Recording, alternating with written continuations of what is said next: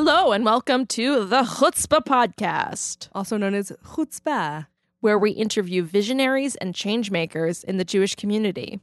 It's for the headstrong and Heimish, and that language is specifically appropriate today because we are honored to have the executive director of Footsteps, Lani Santos, here. Footsteps, an incredible organization that helps people leaving Ultra-Orthodox communities. Lani was intimately involved with the recent Netflix documentary, One of Us, which showed an intimate view into the world of those who choose to leave the Ultra-Orthodox community.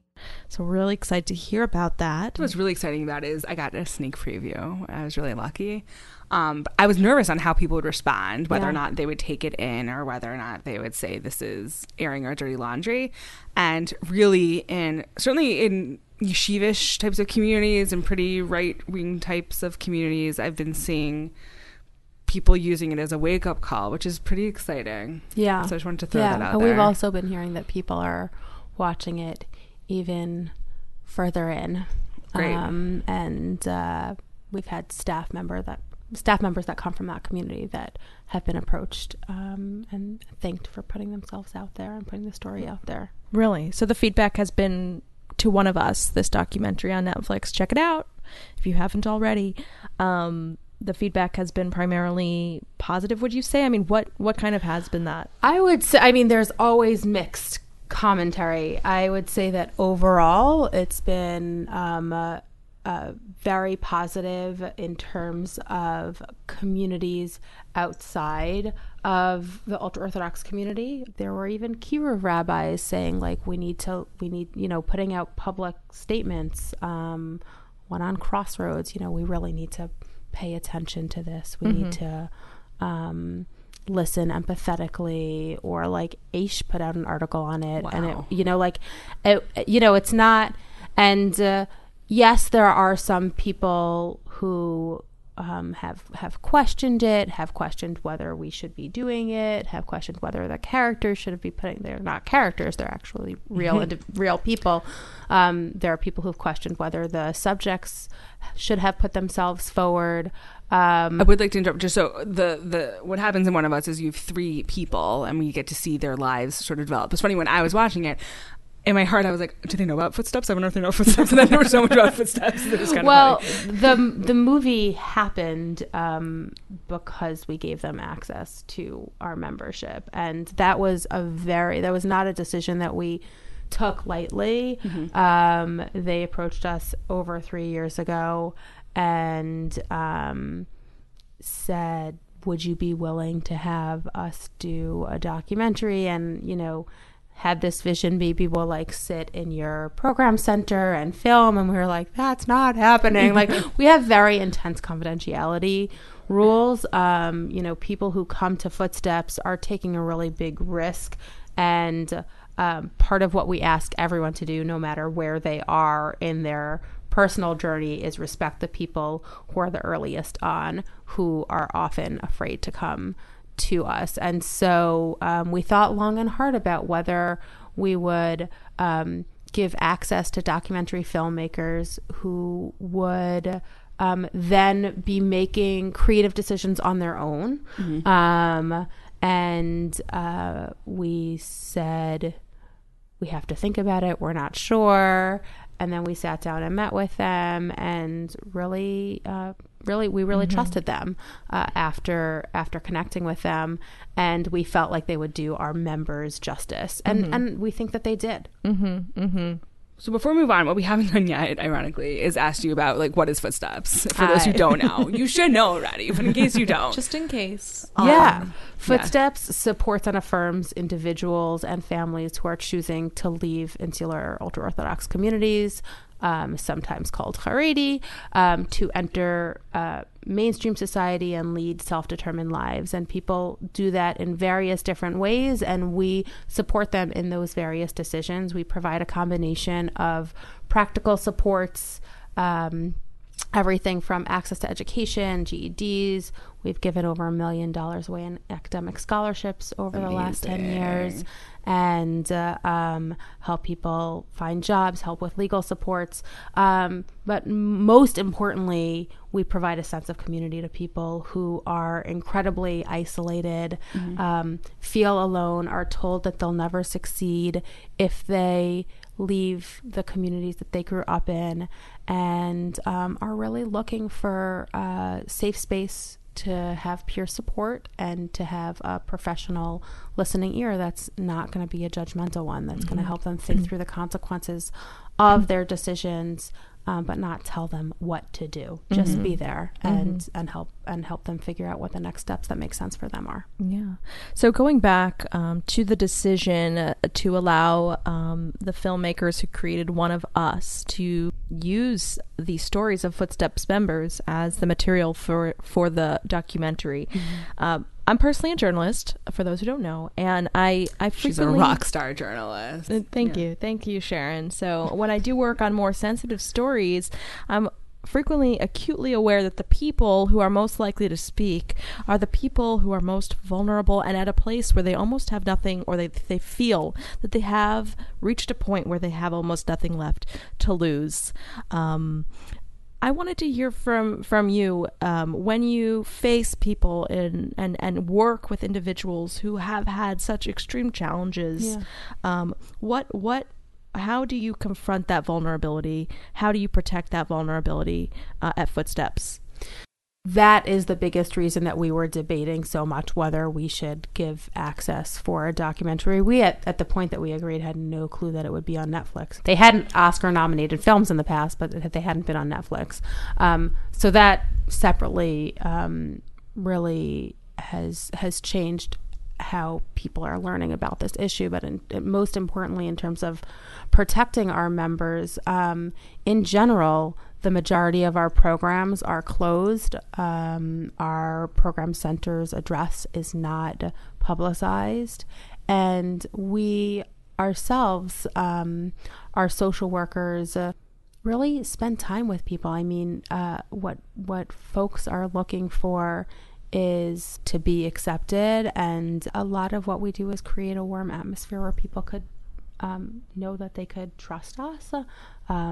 We can't do everything for everyone. No one can. Yeah. And what's amazing about our members is that they're the ones that are taking life by their horns. The ultimate chutzpah is having a sense that you want to make a huge change in your life and take a real risk to lose everything: social supports, emotional supports, financial supports, and people don't take that decision lightly, and often approach us when they feel like they have no other choice, like meaning I've tried to make this work for such a long time and it's not, and I feel like I'm not alive inside. So it's really standing by their side. Like if people saw in the movie, like how Lani, our program manager, really sits with people. That's a big way of how we support them in moments that are most vulnerable. And then I will say they support each other. That's really critical. It's a peer support model, and people do join Footsteps for the most part early on when they are in a very vulnerable place, or they come back to us at a moment of crisis. But I will say there are a growing number of people who are joining us who left years ago, and they come and they say, we want to help. And we say, the first thing you should do is join this community, because the best way you can help is to be example to others and a role model to them about how you could build a life that is authentic to yourself. Yeah, absolutely. In terms of someone leaving the Ultra-Orthodox community, what are some things that are like rational or not, but like in your kishkas, in your guts, like what's hard? Like there's obviously overall you're ousted from your community in many ways. Yeah. But are there certain things that like you could still keep on to culturally or I mean, because I would flip that, and I wouldn't say it's like what's hardest to hold on to. It's like, what do people want to hold on to? Fair. Right? Because we're not saying to people, you need to give up your past life. Right. In fact, what we're trying to do with people is help them figure out how to integrate their past life and what they want of their future life together. Okay. And so, like, I was just talking to a member last week who said that there are 3 of our members go to Medgar Evers College, and they that's in Crown Heights, and they all last semester had classes on Saturday morning, and they'd get together after class and they'd have chillin' together. Like, so that's an example. A lot of people light Shabbat candles or don't, but have a Friday night meal with their friends. You actually see that in the movie, right? Yeah. And they have the whole dinner and they're singing and I mean, that's not everyone. Everyone doesn't yearn for that, but many people will really desire still listening to Hasidic music because they love it. It's like ingrained. So, and most people who you talk to, there's this like myth out there, like, why do people who leave the Haredi world throw out the baby with bathwater? Like, what's going on with that? And it's like, well, I'm going to quote Shalom Zina on this one, who, when he was doing his book tour, he wrote a book called All Who Go Do Not Return. Again, if you haven't read it, you should. It's a beautiful piece of art, actually. But he was asked this question a lot, and he was like, listen, people, there's plenty of baby, there's plenty of bathwater. Like, it is so deeply ingrained in us. Of course, we're holding on to things. We might not be observant in the way we used to, or have a desire to live within a halachic system, within a system of Jewish law. Some want to, like, have some level of observance in their lives. Most don't. Most really have cringed against that, and it just doesn't work for them. But they do hold on to so much. And what's most important is that our members and people who are leaving are accompanied in that journey, and not like pushed in one direction or another to be like, why aren't you joining my version of Judaism? Don't you think you should be X type of Jew like I am? They get a lot. And I think that misses it, like totally misses the point. Yeah. How so? That when people are leaving a very black and white understanding of what Judaism is, which is what they're doing, it's defined in one way. Growing up, they're basically told everyone else is a guy. And to come to an understanding that there is a gray, and to figure out which aspects of their backgrounds and their identity they want to integrate into their future selves, is a deeply personal experience. And most people, I would say the majority of at least Footsteps members, have lost faith in the system, like the system that they were in. They saw hypocrisy within it. It just didn't work for them. And so they're not very likely to like go ahead and join another movement. Maybe over the years they will. Like, 20, 25 years later, I think we'll probably see more people. For now, like people really want to just do this on their own terms. Yeah. And I think that folks need to let them. Yeah, absolutely. How do you get the word about Footsteps into the most insular communities when there is already such a strong attempt to defame the work that you do, especially in the places where the work might be most needed? Yeah. So what is that process? Is it word of mouth primarily? Yeah, I mean, it's always been word of mouth. We're not, going out and plastering, bus stops or putting stickers in bathrooms, or right, like this is not an attempt to pull people out. We do want to let people know that we're there if they desire, and if they feel like they're really not fitting in the world that they were born into, and doing things like having a documentary on Netflix, even though you think maybe people don't have access to the internet, but really there's always ways, and there's maybe another phone in their pocket that's a smartphone when they have a flip phone outside. So, getting stories out there that people are not alone, I think is a really important way of giving people hope that there are are people like them and that they're not the only ones. Yeah. I have so many questions for you. Okay. How many? So many. Let me ask you guys. I don't know how many. I could keep going all day. Okay, but one question I have as a feminist, and I'm hoping that everyone in this room is a feminist right now, are there certain issues to be aware of when it comes to that, and in terms of the work you do, or in terms of why someone may be wanting to leave? Yeah, I mean, at Footsteps, I would say we take a gendered approach to everything we do. And what I mean by that is that, and a gendered lens, we really look at what women's experiences are and what men's experiences are. We have 1,400 members at Footsteps. 60% of them, or probably more, are men.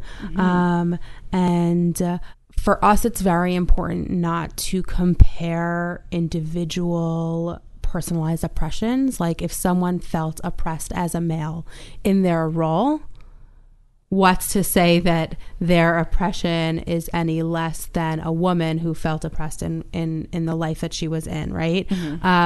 There are certainly systemic oppressions that exist for women in ultra-Orthodoxy in particular. Can you share an example or two? I mean, there's just so much lack of voice in the public sphere. You know, I'll give a pretty intense example that happens in many Hasidic communities. Control over the purse strings is a really big issue. So women could be working, but their men are getting their paychecks. Their husbands are getting their paychecks. So we'll often hear about, and even in places like, you know, a Head Start in Borough Park, which is a federally funded program, right? Like we will hear stories of women who were working there and whose paychecks went directly to their husbands. Wow. So it's not only in Hasidic run businesses where this happens. That's a pretty intense example. And then you have the more common examples, I think, that people know about, like issues that left-leaning side of the Orthodox world is really saying, like, there can be a lot more inclusion for women in the synagogue space, in ritual spaces. But I think that the voice in the public sphere is a pretty intense one. And women are just there are a lot of burdens on men and women, but men tend to have the opportunity to not be questioned where they're going as much, a little bit more of some freedom of mobility, and women don't really have. In many ultra-Orthodox circles, women are not taught to drive. Yes, another example. But I'll tell you that there are certainly many men at Footsteps. Like the sexual abuse is a much bigger issue for men in the ultra-Orthodox community than it is for women. Not that it certainly happens to women, but it's pretty rampant in yeshivas, for boys in particular.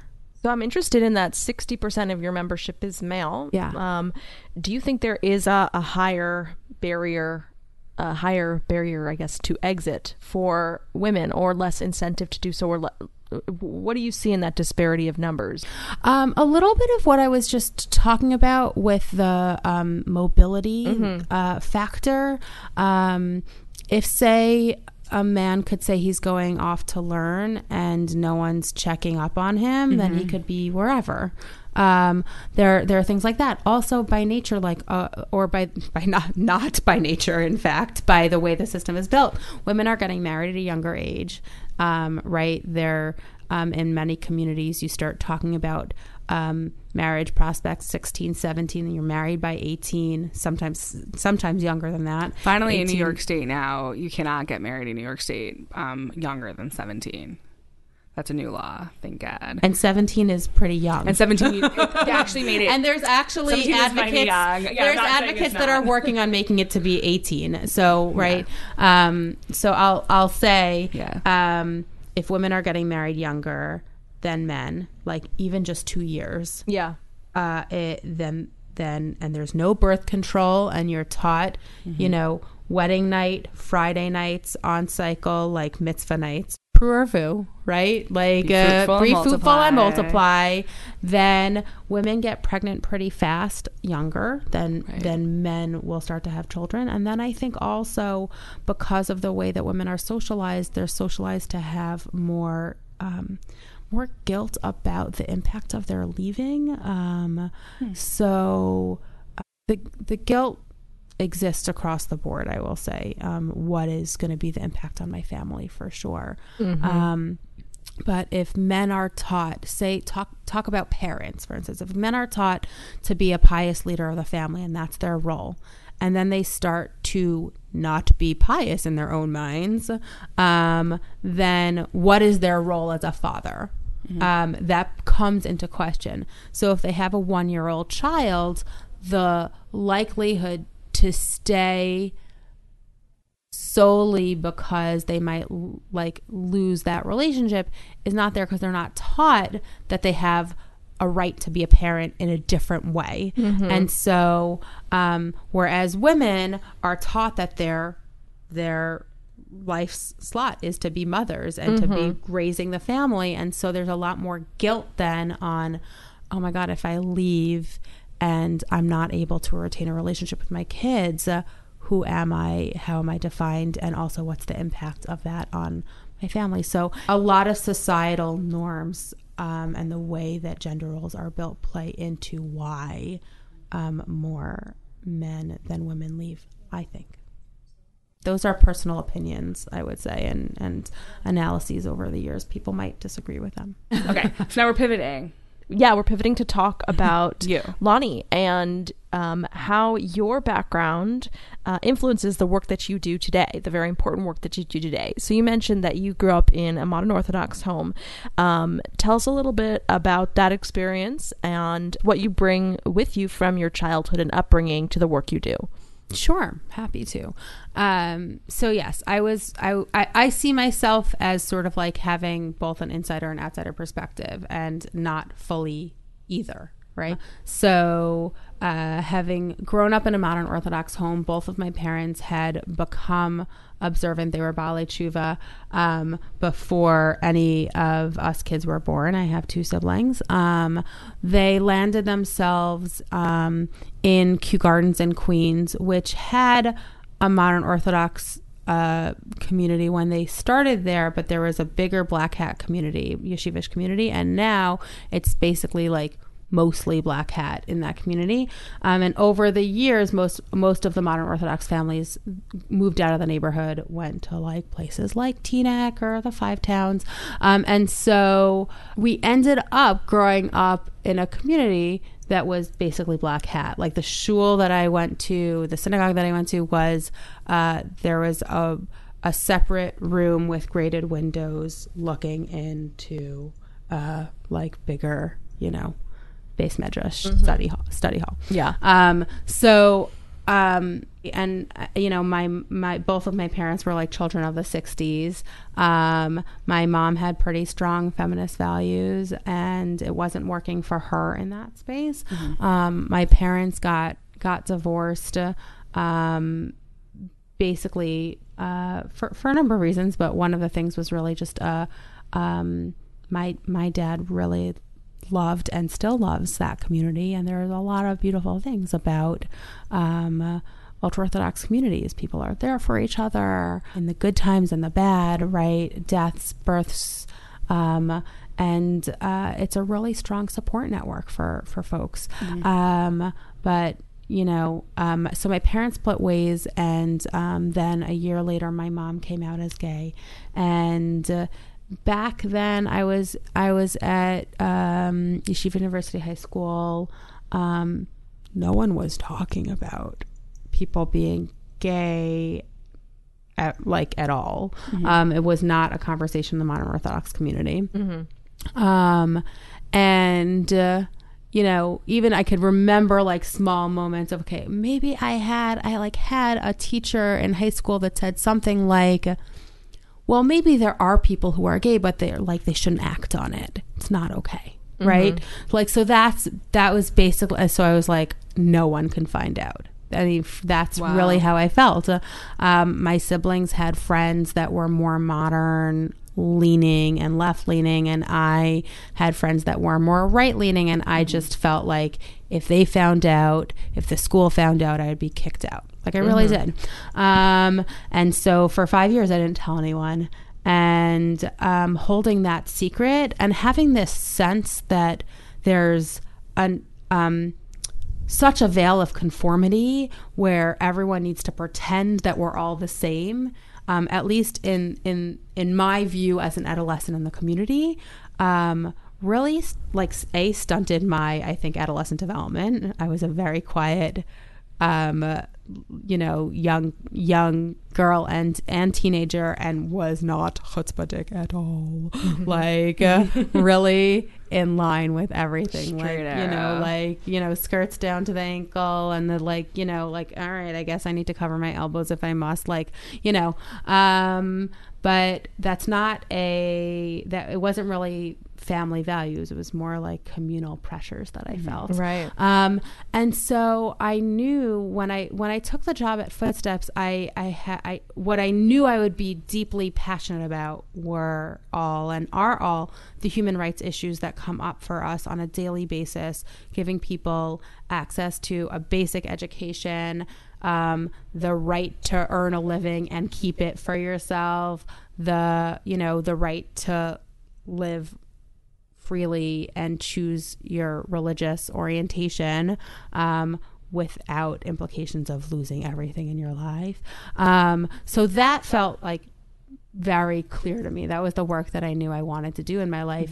What I really didn't realize were the connections that I would deeply feel to really helping people find their authentic selves. It was something that I committed to and started to write in college. I found people who were like, not only I felt like I could tell about my mom being gay, but also found it like sort of interesting, like, oh, you have a gay mom, you grew up Orthodox, you're still Orthodox, what's the story with that? Like, I don't affiliate as Orthodox anymore. At the time I was going through my own identity exploration and really looking for community that would support me in that. And I think that that's what we do on a daily basis at Footsteps. We're really supporting people to feel like they could be their full selves, not have to hide parts of themselves, and know that there will be a community there of both people who are formerly Ultra-Orthodox, but also that there's a broader community out there,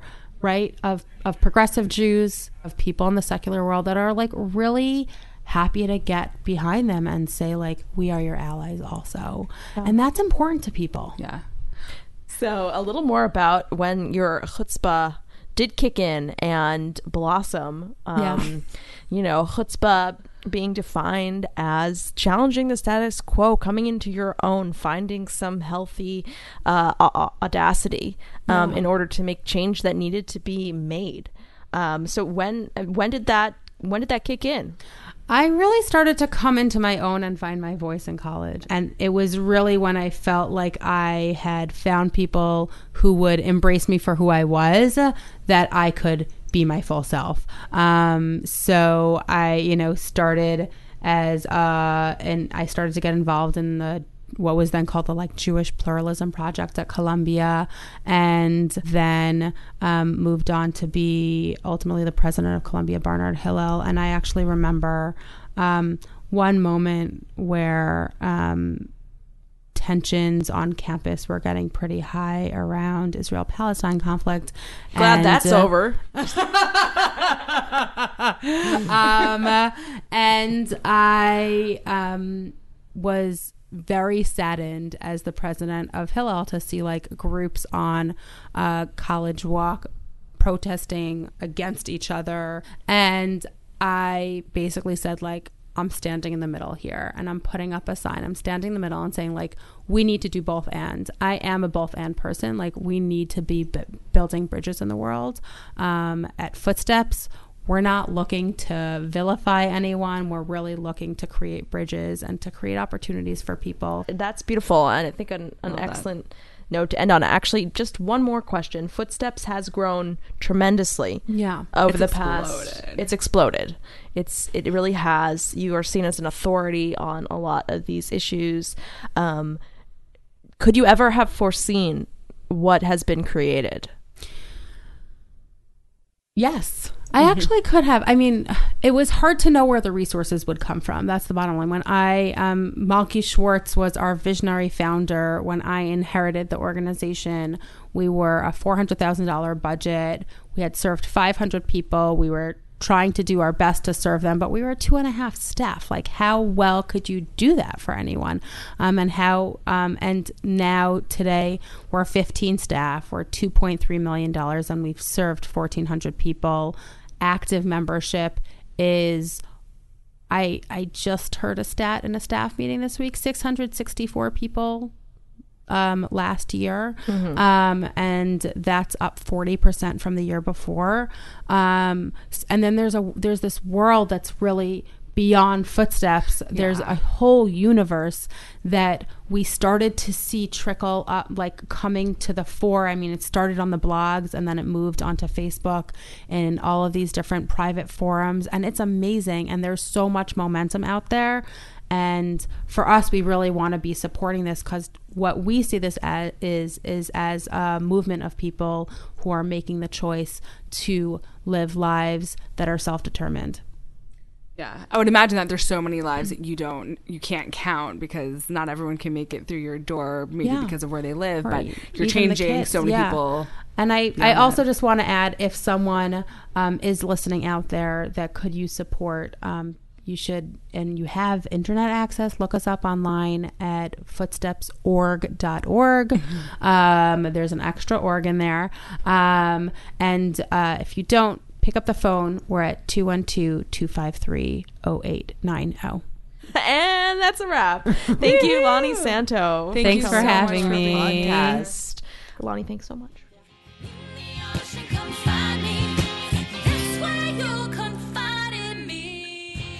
This episode of the Chutzpah Podcast was recorded by Oren Hershender and edited by Rebecca Honig-Friedman. Our theme music is by Glazer Drive. You can listen to the Chutzpah Podcast on iTunes, SoundCloud, or anywhere else you get your podcasts. Chutzpah is a joint project of Jofa and the New York Jewish Week. Please remember to subscribe, and if you like what you hear, please consider giving us a positive rating.